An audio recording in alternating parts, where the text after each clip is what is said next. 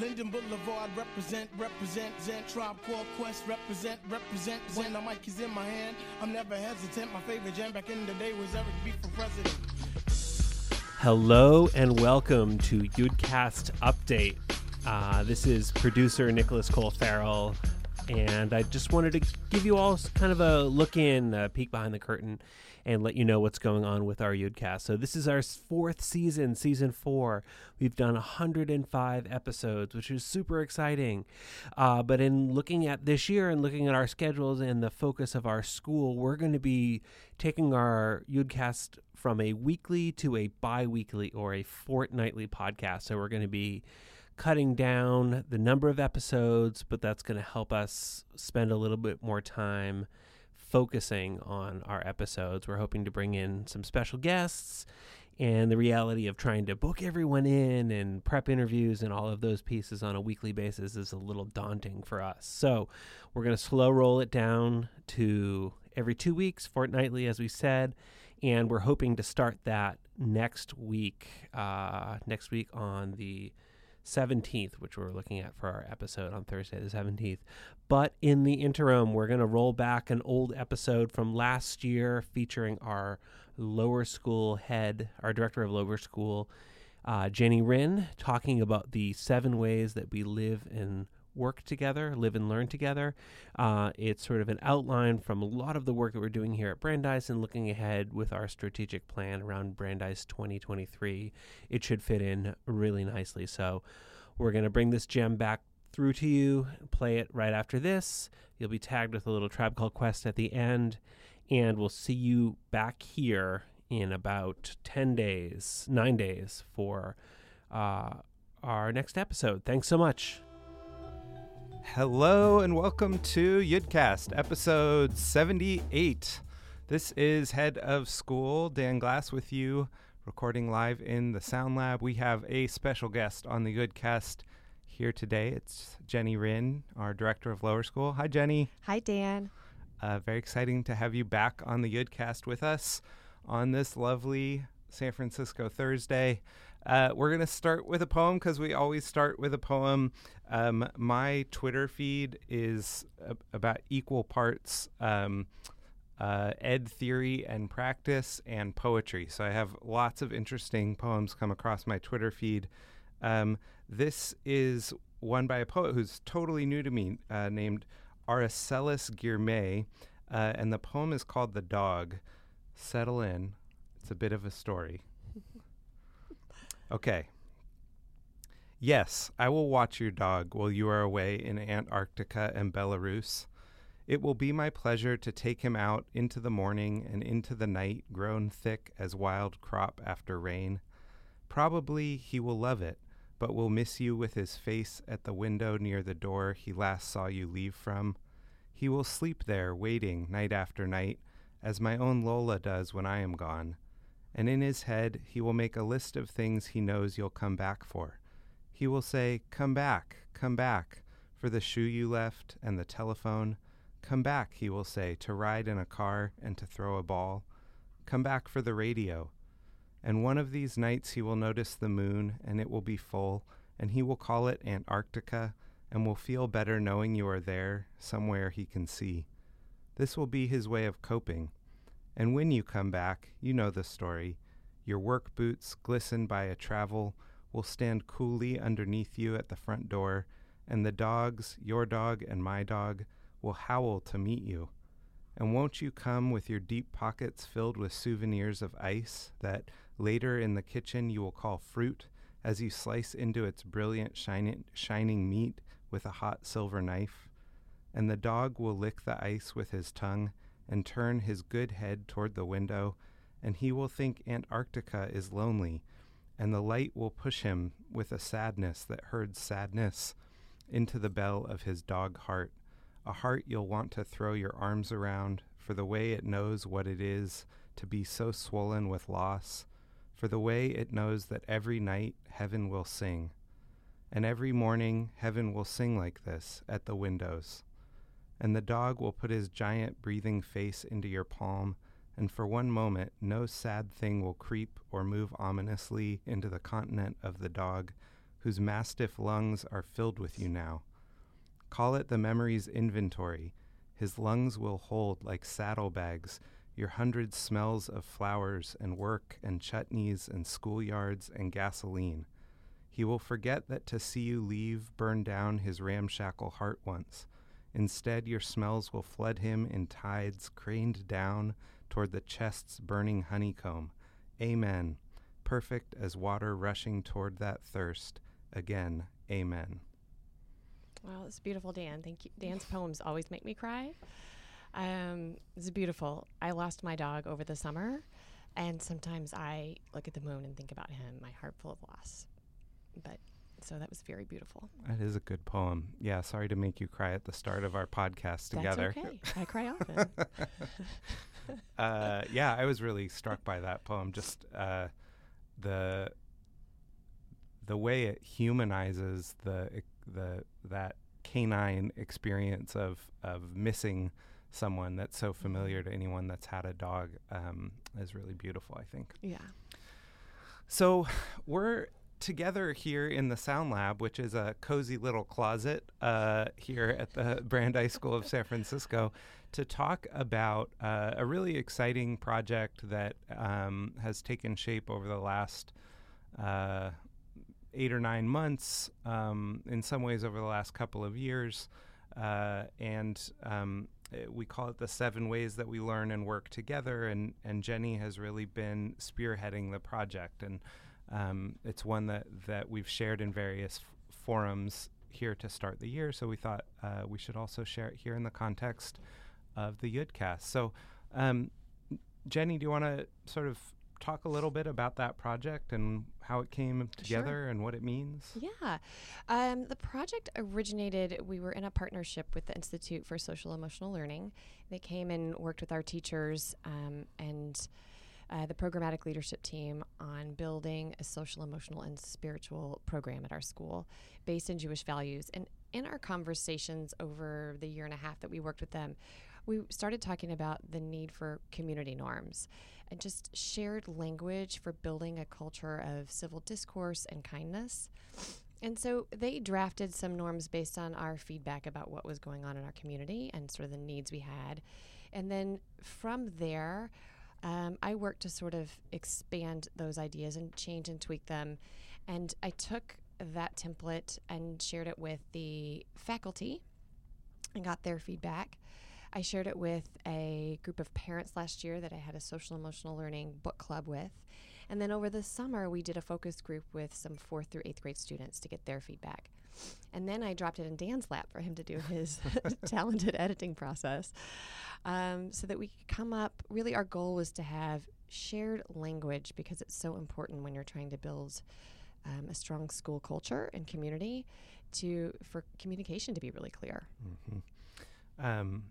Yeah, it is so important. And it's one thing to have a set of expectations and norms, and that, that process that you've just described very succinctly, of course, took shape in terms of dialogue and meetings and some very thoughtful conversations and engagement around who we are, who we've been. Brandeis is a school that, obviously one of our core values is Hesed or kindness. Mm-hmm. It's a school that at times has talked about a notion of radical kindness, a culture of kindness. And so we have a strong foundation to build from here, but we also, I think, all recognized that the time had come to really update that conversation and think about what it looked like in the current iteration of this esteemed institution. But of course, so there's all that work to actually agree upon what we think those community norms should be, how to talk about how we work together and learn together. I'd love for you to talk a little bit about the multi-directionality of the document as it was created, because I think that's an important feature of it. Yeah, so what we ended up with was a booklet, sort of a 3x5, I think, booklet that's got each one of the ways, 7 ways that we learn and work together, with a visual, and then it's put into sections: we do, we don't, we say, and then there's a quote that's come from either the Torah or some other piece of text that has to do with Judaism. And we wanted it to be interdirectional. We really wanted it to benefit our students, our teachers, the parents, and just anybody involved in the community. And we wanted it to be used not as a contract, but more as a tool. So goals. So knowing that, so number 1 is act with kindness. Knowing that human beings aren't kind all the time. It's an impossible goal for all of us here to be kind all the time. But later on in the book, there's one of our goals is, one of the ways is reflecting. And the last one, number 7, is learn from our mistakes. And I think it's important to sit down and use it as a tool. So, for example, I had a student the other day who was having a hard day, and after he calmed down, we started talking. I pulled it out, and we started looking through it. And as soon as he got it, he goes, "Already, I know I didn't do number 1 or number 3 today." So act with kindness or show respect.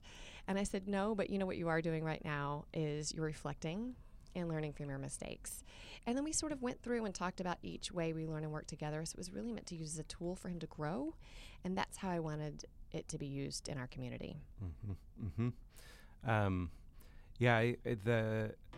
of the things that I love about it, and we're only just starting to sort of lean into it as a tool for the community, and we're going to talk a little bit about the ways in which we are playing with it at the various levels of the school this fall. But we talk about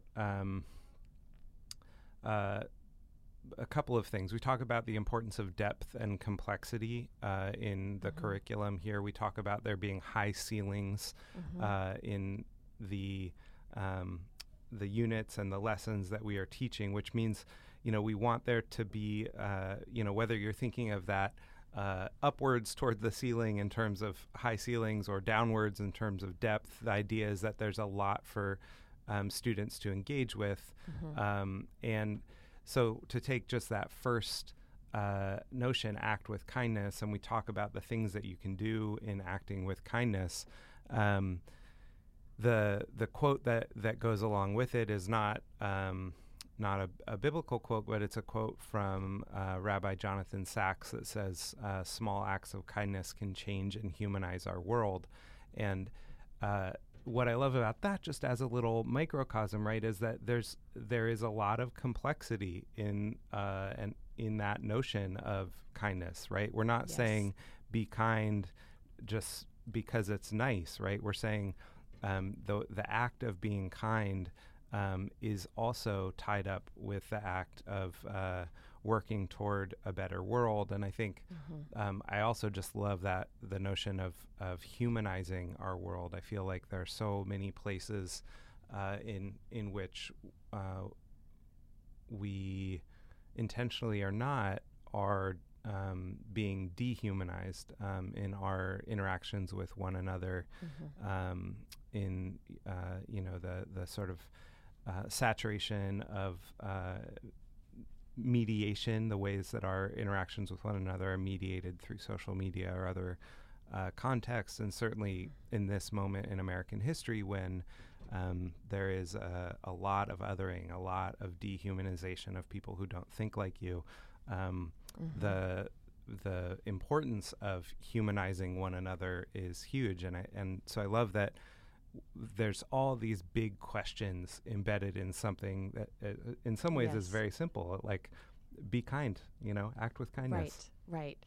It's true, but I have to say I handed these out at a second grade. I've been going over them in all of my parent coffees. I have grade level parent coffees, and then actually it was the kindergarten coffee, the very first one I had of the year, and we went over it sort of as, these are our community agreements, and we're talking about these with our students. And the room was really quiet, and one of the parents said, I really think this could help me in my marriage. And I feel like it's so basic and, simple enough for our kindergartners to understand, but really still valuable at an adult level. And another parent wanted a copy so he could take it to work, and he wanted to start using it at work as well. So I feel like even though it was really meant for our Brandeis community, it's already going outside of the community just after the launch. So, well, it's really got, it's got a lot of application, right? And there's a lot. Well, it's grounded in Jewish practice and values. It's certainly got a lot of universal appeal. Yes. So you said you're sharing these at your parent coffees. I'm curious, like, how else do you see the 7 ways that we learn and work together starting to come to life in the school community? Well, the teachers have been sharing them with their students in great and at age appropriate ways. I know that in the K1 and 2, they've been sharing them during morning meeting and talking about what they look like. I've heard teachers referring to them when they're talking to children that are struggling in one area or another, or offering positive feedback like, oh, that was I love that you made a mistake and are learning from it. We've been talking about 1 a week during assemblies, and then also we've been rolling them out in parent coffees as well. We're also trying to connect them with the social emotional learning lessons that IFSL helped us put together. So we're in the process of connecting the 7 ways with specific social emotional learning lessons. So I think we have, some work to do, but I think it's fun work. And I think our students in our community are already benefiting from it. So I absolutely agree with that last point.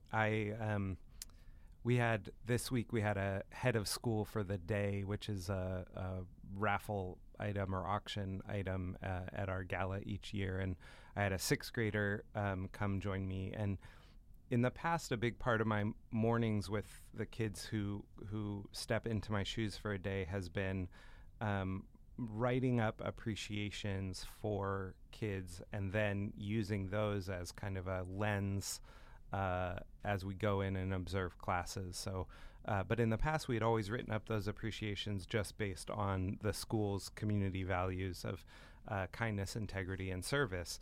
And this year, I had a young man named Wyatt, 6th grader, in as the head of school for the day. And so we used the 7 ways that we learn and work together. And it was really fun. We spent more time in the create space actually creating little awards than I had in years past. So instead of just slips of paper, Wyatt is somebody who's very interested in graphic novels and illustration, and he's somebody who I think has a real creative bent. And he suggested that we create these little sculptures, little characters that would represent things like being reflective or listening. And then we went around to the classrooms, and in each case, when we sort of caught somebody, being kind or being thoughtful in their questionings, because ask questions is one of the 7 ways, we would pause the class and we would share with them what our project was, and then give this little award to the kids. And it was very. It was really interesting. The kids, I think, were super affirmed. My favorite was getting to interrupt a 5th grade STEAM class when a student got an answer wrong, and giving her the Learning from Your Mistakes award. Oh, that's great. Yeah. But it was clear that as we talked about what it was that we were doing, there weren't like quizzical looks like, what is that? Right. They clearly had some familiarity with it as a project, and it's just so it has a lot of application, I think, on the social emotional side of things for sure, but it also goes so much to the core of just our pedagogy and our community that we're aspiring to be, the community of learners that we're aspiring to create here at Brandeis. So yes, I agree. I think it's been really wonderful to watch how we can use this. Someone asked me one day if I wanted to see these as 7 rules and have kids sign contracts. And I said, I really don't. I want it to be used as a learning tool, something that everybody in our community can use to grow from and not as a punitive measure, because I don't think that's as effective. So. Well, it's a very exciting project, and I'm grateful for all the work that's gone into putting it together. Thank you. Is there anything else that you think our listeners should know about the 7 ways? Anything else? Because I know you wrote a little bit about this for the Word of the Week this week. So, yeah, I it's interesting. I spoke to the lower school parents at Back to School Night and just talked about it being an aspirational document, that it's not, we didn't design it as because we've already mastered these things, but we as grown-ups, as adults, and as leaders in this community are still working on these things as well. And I guess that's the high ceiling of it, right? It's not something we expect anybody to master, but as long as we've got the right goals in mind, it will elevate our community. So I guess that's really the point of it. Well said. Thank you. Thanks for being here on the Yudcast, Jenny. My pleasure. So thank you to all of our listeners. Shabbat Shalom to any of you listening on Shabbat. We hope you have wonderful weekends ahead of you, and we'll be back with you here in the Cozy Sound Lab.